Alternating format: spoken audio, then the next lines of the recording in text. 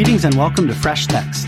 Fresh Text is a weekly podcast where a pair of pastor scholars study a scripture passage drawn from the Revised Common Lectionary. I'm your host, John Drury. I'm discipleship pastor for Indiana Wesleyan University in Marion, Indiana. And we hope this show will be enjoyable and edifying for all, but especially equipping for pastors or teachers who are preparing sermons or lessons in the upcoming weeks. My guest this week is Amanda Drury. Amanda is no stranger to the show. She's on relatively often. She especially likes to come on when she herself is working on a passage.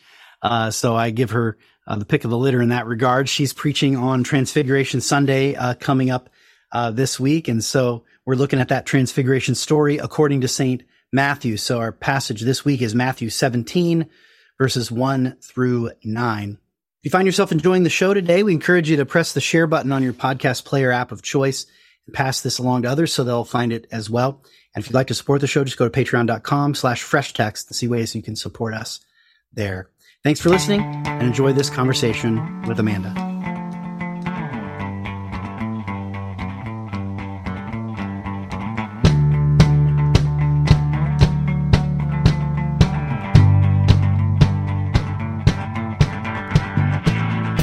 Awesome. Matthew chapter 17, 1 through 9. Whenever you're ready, you can read the passage in the translation of your choice. All right. This is the NRSV. 6 days later, Jesus took with him Peter and James and his brother John and led them high up a mountain by themselves. And he was transfigured before them, and his face shone like the sun, and his clothes became dazzling white. Suddenly, there appeared to them Moses and Elijah talking with him. Then Peter said to Jesus, "Lord, it is good for us to be here. If you wish, I will make 3 dwellings here, one for you, one for Moses, and one for Elijah." While he was still speaking, suddenly a bright cloud overshadowed them, and from the cloud a voice said, "This is my son, the beloved. With him I am well pleased. Listen to him." When the disciples heard this, they fell to the ground and were overcome by fear. But Jesus came and touched them, saying, "Get up and do not be afraid." And when they looked up, they saw no one except Jesus himself alone. As they were coming down the mountain, Jesus ordered them, "Tell no one about the vision until after the Son of Man has been raised from the dead." And the disciples asked him, "Why then do the scribes say that Elijah must come first?" He replied, "Elijah is indeed coming and will restore all things. But I tell you that Elijah has already come, and they did not recognize him. But they did to him whatever they pleased. So also the Son of Man is about to suffer at their hands." Then the disciples understood that he was speaking to them about John the Baptist. The word of the Lord. Thanks be to God. Let us pray. Father, we give you thanks for your word made flesh, Jesus Christ, and the way that he manifested himself to his disciples and eventually to many more. And we still wait his manifestation in glory to all creatures at his return. And so in this time between his more private appearing to his own and his ultimate appearing to all, in this time between, we ask that you'd grant us the grace to see and to hear, to encounter your Son Jesus as he is presented to us in this gospel. So we pray for those open ears and open eyes, open ears of our heart, open eyes of our heart by the inspiration of your Spirit, even during this very hour. We pray this all in the name of your Son, Jesus Christ. Amen. Amen. All right. So thanks for reading. I think it was just 1 to 9, but thanks for reading past all the way to 13. Oh, yes. Actually, that little moment on the way down the mountain is pretty significant. So I didn't mind you including that. So I just wanted to acknowledge that was a little addition. I've noticed I think some lectionaries suggest that as the full reading would go there. Okay. The shorter reading would end at 9, but I'm glad you included that. So with that in mind, what do you notice here? What's jumping out at you today as you revisit this obviously famous passage? Yeah. So the first thing is this 6 days later. Mm-hmm. So, okay, 6 days later from what? And it looks like just Jesus predicting his death. The conversation, then 6 days later. And is that's the first prediction of his death, correct? Yes, the one that just comes right before and that follows right after Peter's confession and all that. So I guess that's a significant event to mark then the time. But it is kind of just shy of a week later, which is curious. Yeah, but we see that as well when Moses goes up to the mountain. So Moses and Joshua, they're up on the mountain, and then some cloud comes down, and then 6 days later they hear the voice of God. That whole passage is just strange. You've got God saying, come up alone, don't bring anybody, and he brings up 70 people. And then God calls him up a little bit further, and then he brings Joshua with them. And then it seems like, and then there's some scenes where it seems like Joshua's not around later when there's the hiding in the cleft of the rock and all that. Joshua seems to have fallen out. Where he goes is, I'd have to double check. Maybe it says he goes back down, but I don't think that's mentioned. So then that's clear parallelism here, right? The kind of taking just some further up, not the whole 12 that Peter confessed him as Christ in front of all 12 tribes of Israel, as it were. Right. But then now just these 3 go up the mountain. Yeah. So 6 days. Yeah. I think that allusion to the Moses, I wonder if that's the main thing that the author wants us to notice about that, other than it just being historical fact. But very few of the stories in the Gospels mention the time that passes between them. Right. Yeah. So I think Matthew is wanting us to think of this passage here. Well, I guess obviously Moses himself then shows up, but even the shining face, doesn't Moses come down from that mountain with a shiny face? Wouldn't that be not the white clothes, that part's not there, but yeah. So the people had him wear a veil. Now the three disciples are up there, and they fall to the ground and cover their faces. So perhaps if they had it, they'd come down with shining faces too. Yeah, that's one of those. Maybe I shouldn't get into this now. Maybe I should save it for after the break. But just looking at, I've got my synopsis out here with Mark and Luke out. That sentence is only in Matthew. The disciples heard this. They fell on their faces and were filled with awe. That's a little detail that we only get in Matthew. When there are differences between Matthew and Mark and Luke, it's often these kinds of little moments of worship or of awe or fear are very common, more common in Matthew than in the others, Like, just to give an example, in Mark, when he calms the storm, they're like, what manner of man is this? And that's the end of the story. In Matthew, it's, what manner of man is this? And they knelt and worshiped him. It's kind of like, so there's that. That's definitely a recurring theme in Matthew. Yeah. Versus a kind of confusion theme in Mark. That's good. Because there's that favorite detail that I know you love, because have you've preached on this text before, right? Don't you use this at camps, right? Yes. Yeah. I use this normally on the last day of camps. So you haven't done it on a Sunday morning before, no, that's what's new, because you are prepping this for a spoiler alert to the end of the show, but for our audience, that Mandy is actually on deck to preach this text coming soon. And so this is like a for real fresh text. This isn't hypothetical. This is a favor to me to go through this with you right now. But there's that lovely detail in Mark where he offers to make the tents. And in Mark, it says they didn't know what to say because they were so afraid. Yeah.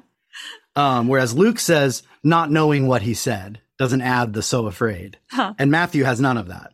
Just has the offer and God interrupts. Yeah. And then this is a great case of this is not a contradiction. This is a difference of emphasis, because this is like, is this a detail you want to include or not? It gives you a different feel.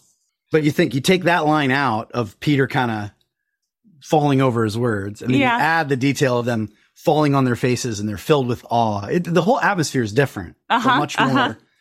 The Matthew version has a lot more awe, and a little less fear and confusion in terms of the theme, for what it's worth. Going back to verse 1, he led them up a mountain to be alone, but they're not alone. Yeah. Like he's leading them up the mountain to be with Elijah and Moses. Well, what's the significance of that?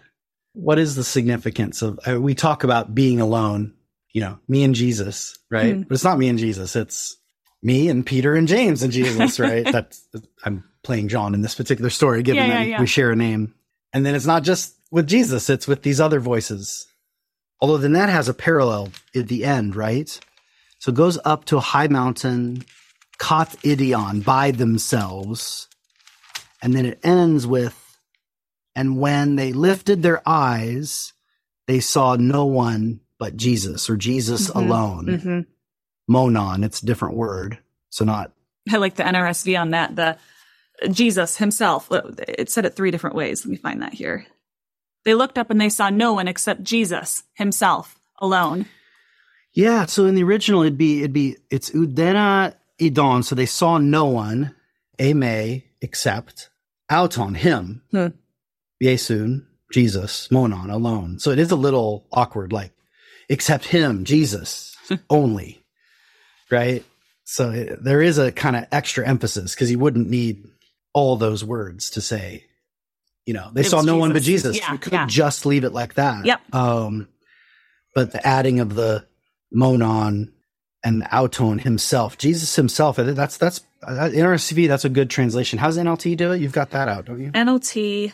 And when they looked up, Moses and Elijah were gone and they saw only Jesus. Okay, so classic NLT. Let's give you some extra data. Right. It's correct. I mean, that's probably the emphasis, is that it's those faces that were there that no longer are. Read it again, how NLT did it. And when they looked up, Moses and Elijah were gone and they saw only Jesus. Okay. Yeah, that's probably the gist. NLT is always funny. I'm kind of like, okay, well, that's definitely extra information. Moses and Elijah were gone. Yeah. So what's the significance of Moses and Elijah? What do you usually tend to think of, or do you have any new thoughts on that? I mean, you already mentioned Moses and the connection to this moment on the mountain.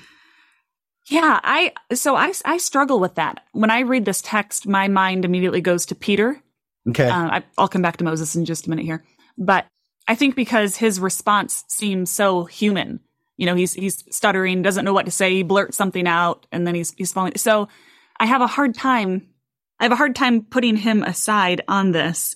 But Elijah, Moses, I mean, there's the whole talk of themes in Matthew of Jesus being the second Moses. I've heard you talk about that before. Yeah? In what way? I'm trying to remember. Were you bashing that at some point? Well, not bash. I mean, Laura was just on a couple weeks ago, and we were talking about how, yeah, he's the new Moses, but he's also the new Solomon. He's a wisdom teacher. It's not like he's not offering a new law. This is a definitive interpretation of the Torah, not a new Torah. So that's the only twist on that. I don't think I'm bashing it, but yeah. And Ken was on a while back ago too. I mean, Moses had to come up a lot, when we're doing Sermon on the Mount. Sure. So Ken was on a couple weeks ago, and we talked about, there's these like 5 big speeches in Matthew, and whether those are hinting at the 5 books of Moses or not. It's debated. So I think it's more just that it's a little more contested than. Okay. You don't want to be like, that's officially what Matthew does, and read that into everything. Yeah. Because of course here it's Moses and Elijah. Right. So I guess we could ask we can run with. I mean, I always think just law and the prophets. That's what my mind goes. These represent the law and the prophets, which then fits even the thing with that conversation with Arisa about then the wisdom that's the third element. The wisdom literature appears in the third part because in the Jewish canon, it's Torah, Nebuim, prophets, and then the wisdom books, Job, Proverbs, even the Psalms, Sure. Daniel's in there, it's kind of this, what does it look like to live this out? What does it look like to live out the law and the prophets after exile? And so if Jesus is this embodiment of wisdom, then that's why I like about NLT highlighting the Moses and Elijah gone, because I feel like that might be the point of why it's going out of their way to say just Jesus is who you look to now, right? Again, not replacing, but fulfilling. Yeah. Not abrogating, but fulfilling the word of Moses and Elijah, all the law and the prophets now being fulfilled in him. I feel like that might be somewhat's going on. I can see that. But back to what you said about Peter, it's like, I don't know what's in Peter's head. Peter might just be like, these are 2 people who've encountered God, Yeah. And how did he know it was them? That's right.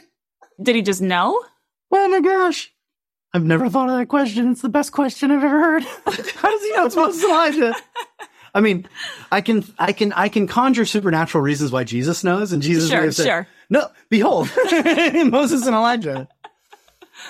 Yeah, but I mean, were they wearing name tags? I don't know. I don't know. I mean, we don't know what they look like. No. Wow. What an obvious question once you say it. Moses too. So when we go back to the Exodus passage, Exodus 24, where this is going on, right beforehand, he's done this whole thing on sprinkling blood on people and sacrifice and atonement. So I don't know if there's a connection here in terms of where this is placed as well. You're talking about 24, Exodus 24? Yeah. Let's go look. We are being good readers of the New Testament and specifically of Matthew if we're feeling driven back to the Bible, right? Back to Exodus when we read it. Okay, so Exodus 24:5, then it's all about these sacrifices as peace offerings to the Lord. Moses is splattering blood on top of people. Look, this blood confirms the covenant of the Lord. The covenant the Lord has made with you and giving you these instructions. Then he read the book of the covenant out loud and he sprinkles blood on the people too. Yep. And you have the 70.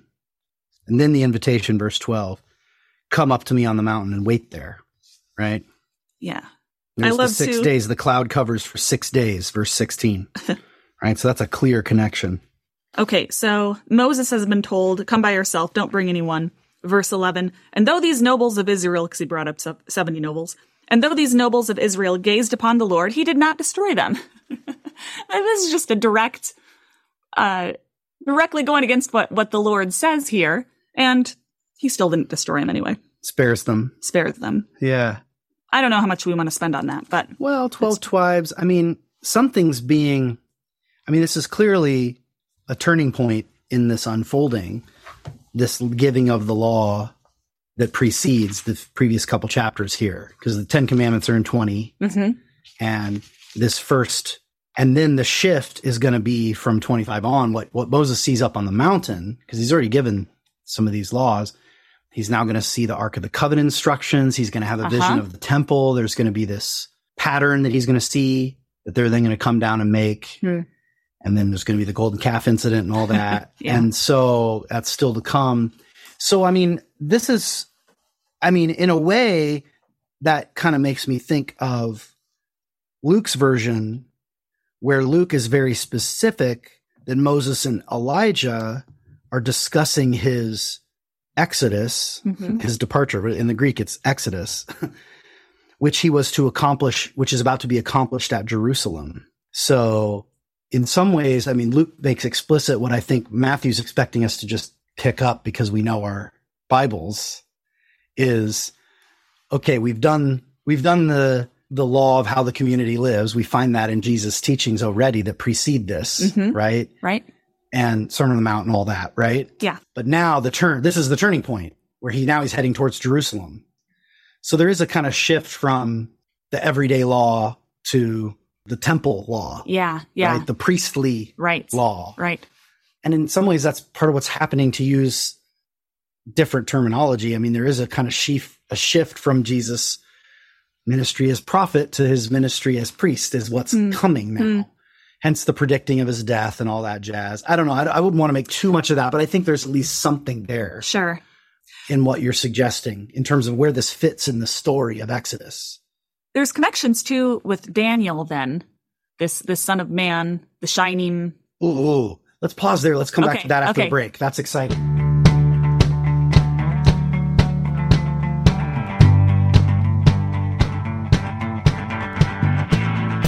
And we're back. Welcome back to Fresh Text. I'm here with my guest, Amanda Drury, and we are looking at the Transfiguration passage, Matthew 17, verses 1 through 9. Let me read it just so it's fresh in our ears again. After 6 days, Jesus took with him Peter and James and John, his brother, and led them up a high mountain apart. And he was transfigured before them, and his face shone like the sun, and his clothes became white as light. And behold, there appeared to them Moses and Elijah talking with him. And Peter said to Jesus, Lord, it is well that we are here. If you wish, I will make 3 booths, one for you, one for Moses, and one for Elijah. He was still speaking when, behold, a bright cloud overshadowed them. And a voice from the cloud said, This is my son, with whom I am well pleased. Listen to him. When the disciples heard this, they fell on their faces and were filled with awe. But Jesus came and touched them, saying, "Rise and have no fear." And when they lifted their eyes, they saw no one but Jesus only. We'll stop there. The word of the Lord. Thanks be to God. So right before the break, and I cut you off because I saw the time, but you brought up Daniel and the Son of Man. Say a little bit more about that. Yeah, so Daniel, just flip there, Daniel 7, he's got these visions of the four beasts. And in that, he describes the Ancient One, this Son of Man. And the way that he describes him, we see a lot of overlap there.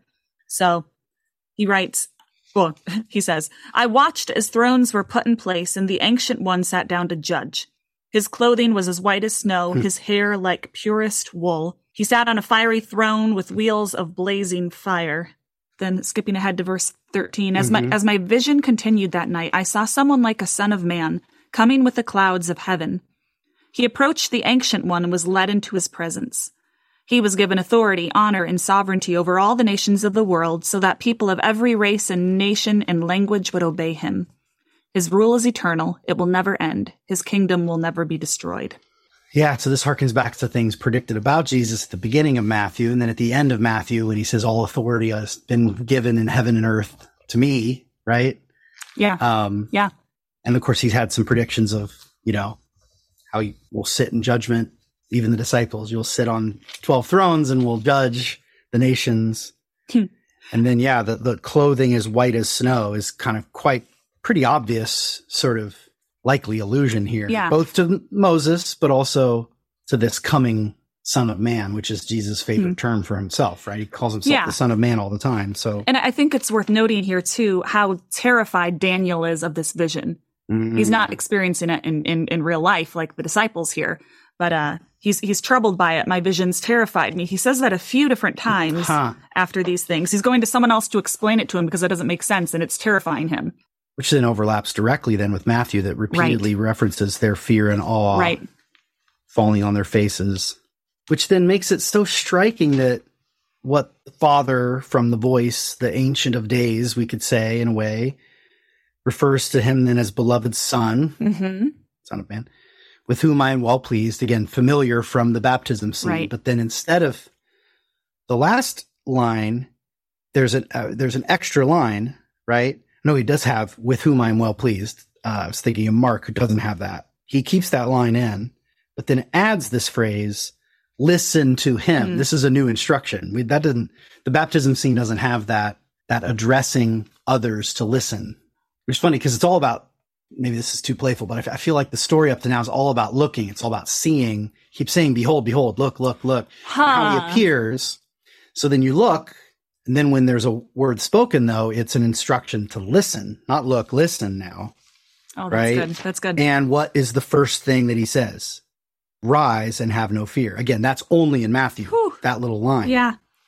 So what is the first thing that he has to say is, "Get up, have no fear." Jesus came and touched them. That's only in Matthew, that little detail. Jesus came, touched them, and said, "Rise, have no fear." Could you look at the Greek? "This is my dearly loved Son." My translation here says, "who brings me great joy." Is that so? I always hear, "in whom I am well pleased," that whole line. But is that a pretty fair translation of this? Hutos esten ha huios mu ha agapetos. So this is the Son of mine, the beloved. That's the standard, right? That's all fine. Right. En ho, in whom. Eudokesa. So, I guess doketo would be, this is the root word for like opinion and glory and, what you think of somebody. So eudokeo is like, I have a good opinion of this person. Do you know what I mean? I think well of him. If you're just asking about the Greek, the word could mean I take pleasure in him. I delight in this person. I enjoy this person. I think highly of this person. They're in my good graces. Okay. You could sit there'd be 24 ways to translate the word. Yeah. But what do you, I feel like there's something then underneath your question. So in whom I am well pleased sounds so formal and stiff and business. I mean, that seems very different than, this person brings me joy or delight. So there's something that feels, to me at least, extra personal here. Sure. There's an intimacy here rather than being well pleased. Well, I mean, it's a sort of a setting thing, I mean, in the baptism scene, I guess it's who's that for? Is this about making Jesus get some warm fuzzies? Or is this about, and he's kind of like, whoa, I'm your son. I had no idea. Well, or maybe it's old news to him. I don't know. And this is about us as the listeners. I mean, here in the Transfiguration, this is clearly not even really addressed to Jesus at all. Yeah. This is addressed to them. Listen to him. I mean, it concludes with an imperative. So I agree with you that there's something nice about that phrase. I mean, I'm looking up the word right now while we're talking, but to see if there's something more about it. What verse is that? 6, 5? 5. 5. This is live word study. So it's an aorist indicative present. So it's I am, in whom I take some kind of pleasure or delight in. You want to hear just some other examples? So sure. It could be used to welcome someone, in Luke that uses ones. Paul uses it in Romans 15 when he's just talking about how it was pleasing when he visited those in Macedonia. Okay. And got some money from them. Okay. Let me get the whole line. For the, Macedonian Achaia, we're pleased to make a contribution for the poor among Jerusalem, right? So it's something they did with delight rather than with a burden or something like that. Yeah, it's used in 1 Corinthians 1 to talk about God's kind of election of the weak to shame the strong. Okay. And why does he do this? Because he felt like it. It was his good pleasure. I mean, it's something used of God to kind of talk about God's election, God's choice. Okay. That happens in Galatians 1 too. Is God pleased to reveal to me? I don't know why he picked me. There's something I think there about just kind of Colossians saying that the Father was pleased to have the fullness of his deity to dwell in. So, I mean, I'm just giving a couple examples. So, I mean, the joy is good, but it's linked a little more maybe with choice when I just do this quick word study. Maybe this was a boring thing to listen to. But when I do a quick word study, it seems like when it's being used, at least of human beings in some of those passages, it's like it's stuff that people are freely choosing to do, but they're doing it, with joy or delight or pleasure rather than forced to. Okay. What was your NLT translation that you were kind of liking but wondering? Who brings me great joy. Yeah, I mean, that's true. But the context, right? The beloved son, Luke has chosen one. I mean, the point is, I think God's highlighting this guy, right? Pay attention to this guy. Right. In my good pleasure, I have picked him. He's the one. He's the special one. So it's not a false translation, but it is precisely what you say. It brings out a little bit more intimacy, but that may not fit the context. So I don't know. Okay. Sorry to be a spoiler on that, but that's helpful. I don't like in whom I'm well pleased either because it's just become so rote. Yes. That it's lost all meaning. Yes. It sounds religious. Yeah. Yeah. Jumping back up here, if you don't mind. Suddenly, Moses and Elijah appeared and began talking with Jesus. What is there to talk about? Yeah. Well, you can tell that Luke was asked the same question. And so apparently, I don't know, maybe he went and asked. Because he tells us what they're talking about. What does Luke say? Mark and Matthew don't. So I'm with you. It's just interesting that and this is a case where apparently one of the gospel writers asked the question and went and interviewed Peter and found out. Oh, well, I think they were talking about the Jerusalem stuff that was about to happen. That's the line. It's they appeared in glory and spoke of his exodus, his departure, which was about to be accomplished in Jerusalem. So, I mean, can't you imagine? I mean, this is maybe silly, but I can imagine Luke actually sitting around and talking to Peter and John. He probably never met James. James was martyred pretty early. And you can almost see Peter being like, I remember we were totally spooked. I remember hearing the word Jerusalem, Yeah. And John saying, I could have sworn I heard them say Exodus. Of course, he'd say it in Aramaic or Hebrew, right? But I could have sworn they said Exodus, and I thought nothing of it because it's just, of course Moses is here. Maybe Jesus they're talking about Exodus. Of course, now I think maybe they were talking about his Exodus, wink, wink, because it's still not very much. What is in Luke is pretty thin. It's pretty vague there. Yeah. Huh. Oh.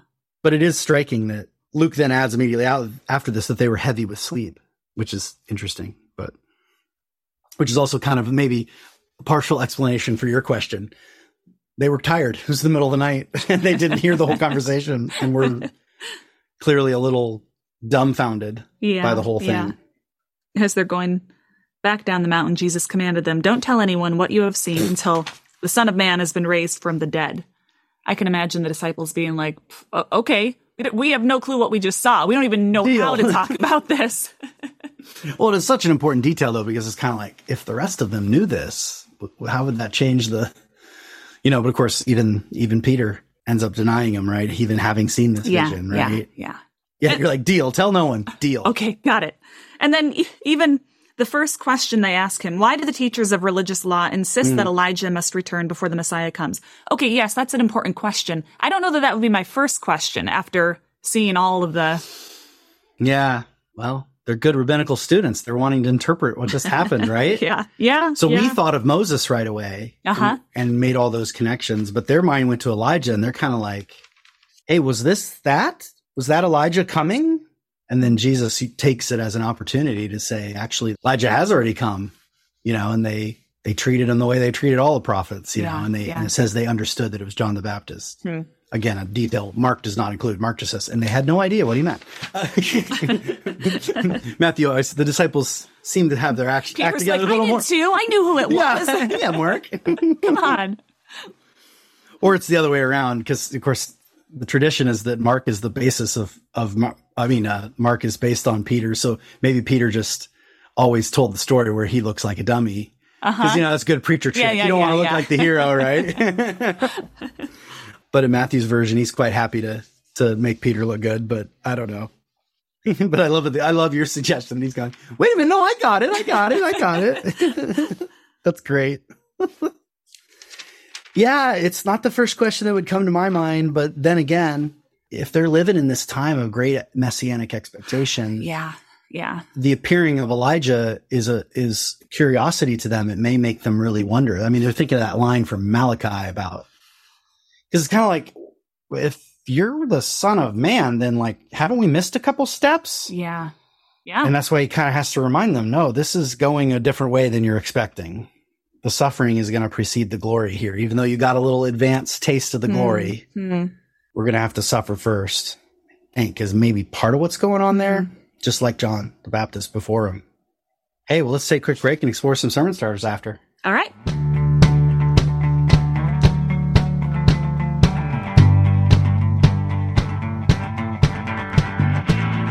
And we're back. Welcome back to Fresh Text. I'm here with my guest, Amanda Drury, and we're looking at Matthew 17, verse 1 through 9, the Transfiguration story. So you're prepping a sermon coming up pretty soon, I think. Yes. Now, you've preached on this before. If there's anything you want to say from, previous preaching experience, feel free to share it. Yeah. So I wouldn't say I've preached it before. I've used it as maybe parting instructions or a parting devotional. So just something that was like 5 minutes or so. But I see. But then I'd often send people off to try to see themselves in this passage as Peter. So, what is it that you experienced this week that might have been a glimpse of the glory of God? Where did you experience God? And to acknowledge that desire to hold on to something, Peter's wants to make the 3 shelters, wanting to hang out there for a while. And just that call to go back down the mountain, to remember to acknowledge what you've seen, and then you go back down the mountain. And you don't necessarily try to recreate that experience. You're not going to be able to recreate that experience. You might get little flashes of it. But sometimes people, especially teenagers, they have a great camp experience. They feel God, or however they're going to put it. And then 3 months later, that emotion, that feeling is gone. Well, it'll be gone sooner than then. But they wonder what's wrong with them that I'm not having that experience again. Sure. And they're not supposed to have that experience over and over and over again. It's these moments of just these transcendent moments here that 3 years with Jesus, this only happens once. Yeah. This isn't the norm And it only happened to 3 of them. Right. The other 9 didn't get in on this. And so this is in Peter's memory. He can remember, hearken back to it. That I imagine that encouraged him at times. But he's not going to try to recreate this. He's not going to think he's doing something wrong if he doesn't see that bright cloud again. Although I did wonder if Peter or any of the disciples have questioned what it was they saw there, especially when Jesus has been crucified. Is that really what I saw? I wonder if there was some reinterpretation of this event when they saw Jesus dead. Yeah. Did I imagine this? Did I misunderstand?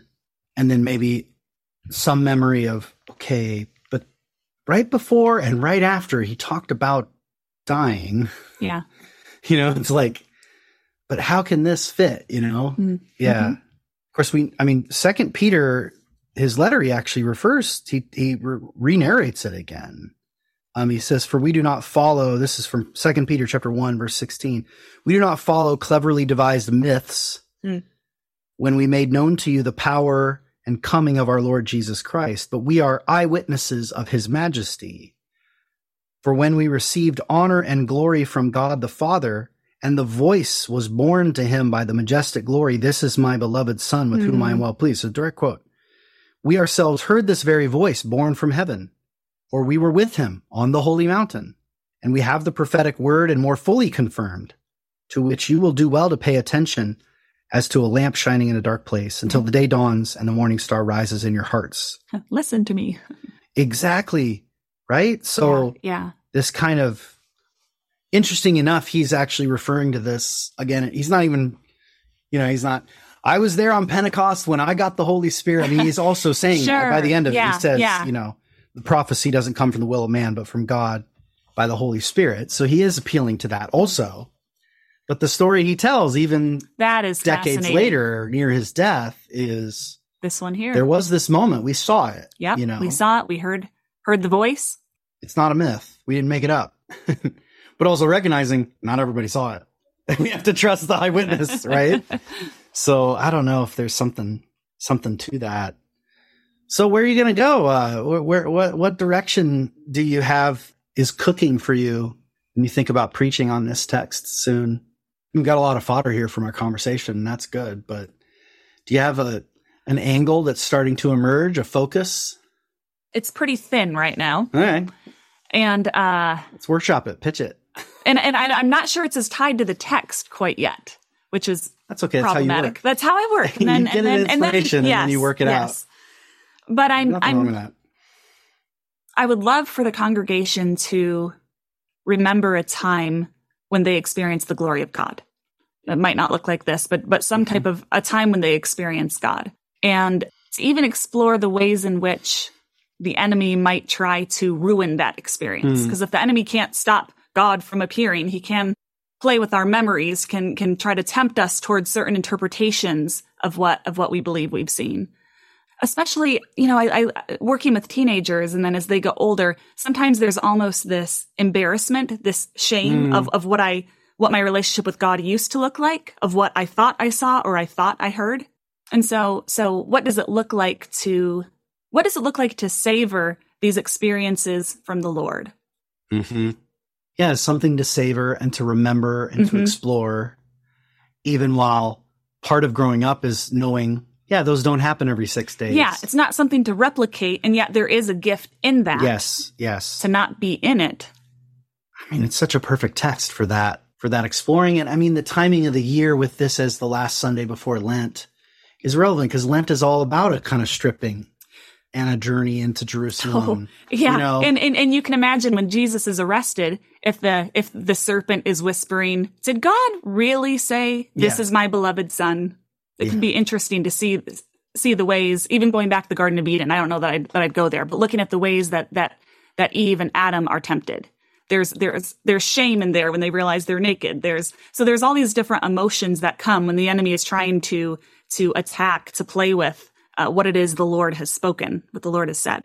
I don't know that I would get into any of that. I think there's a lot to work with there, right? So you're really focusing on the aftermath, right? The coming down the mountain. Coming down the mountain. How do you come down from this type of thing? Mm-hmm. Yeah, so you would definitely want to get through verse 9 at least. Right. Maybe some of the conversation after, but I guess one little tricky thing is then this tell no one the vision until the Son of Man is raised from the dead. Of course, we live after that. So we are a little freer to tell, you know what I mean? Right. But nevertheless, there is sometimes a sense of, sometimes you see something and it's not time right away to talk about it, you know? Yeah.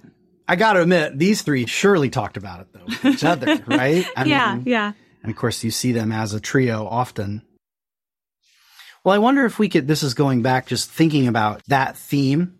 Mm-hmm. I don't think that's very thin, because I think you just literally want to just explore what are some different ways that this vision gets received and tested. Yeah. Right. Yeah. And so you might pick some things from later in the gospel to draw on that. No, I think that's perfect. I mean, maybe this is too cute, but I mean, you've got three people here. You could sort of, speculate three kind of different ways that they carried it, That's interesting. Maybe John is the more sort of introverted, contemplative person that whenever they bring it up, he said, tell no one. Like, he doesn't want to talk about it. Yeah. Maybe holding it a little too close and not really willing to explore it. Maybe Peter's super jazzed about it, really pumped and excited. And then he's quick to be devastated when the trial comes, Yeah. So, and then how we'll fit James into that is then, I don't know, I'm just sort of thinking through the little we do know about these characters from the rest of the Gospels. Could we speculate?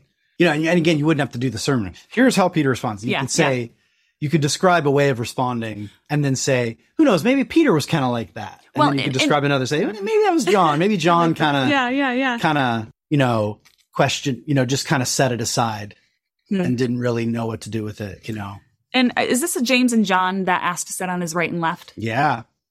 So I wonder, that's after this? Mm-hmm. Oh, man. Mm-hmm. That makes it even more strange. Let me double check that. It's definitely after in Mark, and Matthew pretty much always follows Mark's order. So I will double check that claim, but here's flipping live exegesis. Yeah, it's in 18, right? Yeah. Who's the greatest? It's all of them in 18. And then James and John. Oh, in Matthew, of course, it's Ms. Zebedee who asked the question. Yes. It's in chapter 20. She asks on their behalf, but let's be honest, they were in on it. Mark has them asking. Yeah, it's after. It's in 20. So the who is the greatest debate is in 18. And then the request from their mom is in 20. So yeah, it's after. And glory, right and left hand, like Moses and Elijah. Yeah, it's just you. Yeah. Oh, so those spots are for us? We're the new Moses and Elijah? I don't know. Maybe, sure, yeah. I mean, hey, we just saw the Son of Man. Man. Yeah, so sort of, is it generating? Yeah, that's part of it. The generating an expectation from glory to glory. So this is only the beginning, right? Yeah. So he keeps telling them that the suffering's coming, but it's just not registering. Right. And are we not always the same? We always think the worst suffering's behind us. You know what I mean? Maybe. And explains too why they're getting tripped up over John the Baptist too. Say more. This prophet who is in prison, who's beheaded. Wait, was he really? Yeah, and you're calling him Elijah, the coming of Elijah? Yeah. No, that's exactly it. We see some of that second guessing too in John the Baptist. This is a bit of a bunny trail here, where he sends his disciples to ask Jesus, are you the one, or is there someone else coming? And I almost see his experience in this as well, where he has this mission from God, and now that he's in prison, he's kind of questioning everything. Did I get that right? Did I get that wrong? He's reinterpreting perhaps things that he said or saw earlier, which I think is what happens as we go into the crucifixion. Yeah. Maybe I was just seeing things. Maybe it was just a dream. We were really tired. Were sleepy. Yeah, that detail from Luke is helpful there. Did we really see what we saw? Did we really hear what we heard? Was that really Moses and Elijah? Yeah, and maybe that 2 Peter passage might be relevant then to this sermon, because there might be a little bit of no, we really did see it. We really did hear it. But I guess maybe that's the two sides. I mean, maybe this is too abstract, but you could do kind of two extremes. One is the kind of clinging and stuck in that past experience, wanting to recreate it. The Booths kind of wanting to keep it alive. Right. And then maybe Peter wanting it to, happen again. But then the flip side is the closing ourselves off to anything new. Sure.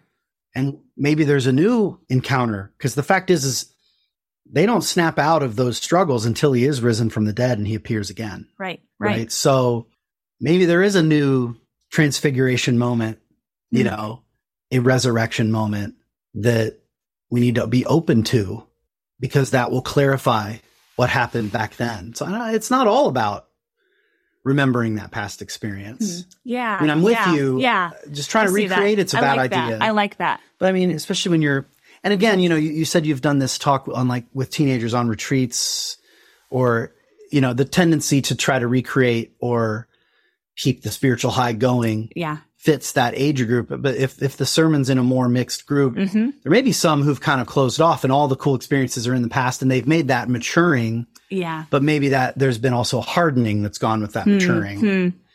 And maybe there needs to be an opening back up to a new moment on the mountain. Interesting. I don't know, something to explore, to consider. I wouldn't build a whole sermon around that unless the Lord appears to you in a dream and tells you to in the next 6 days. You got more than 6 days. That was an allusion to the passage. I think it's soon though. Are you like, I mean, it's the 19th. Yeah. So yeah, 2 weeks. Yeah. Well, lovely. I've always loved interpreting scripture with you. This has been a blast. So thanks, John. Alas, we're out of time. You're out of time. Thanks so much for the time you gave. Thanks to Todd and Eric for their production work. Can't imagine doing the show without you. Thanks to Tom Adamson for donating the theme music. Thanks to the supporters of the show. If you'd like to become one of our patron saints, go to patreon.com/freshtext to see ways that you can support the show there. And with that said, we say have a good preach and a great week. Bye-bye.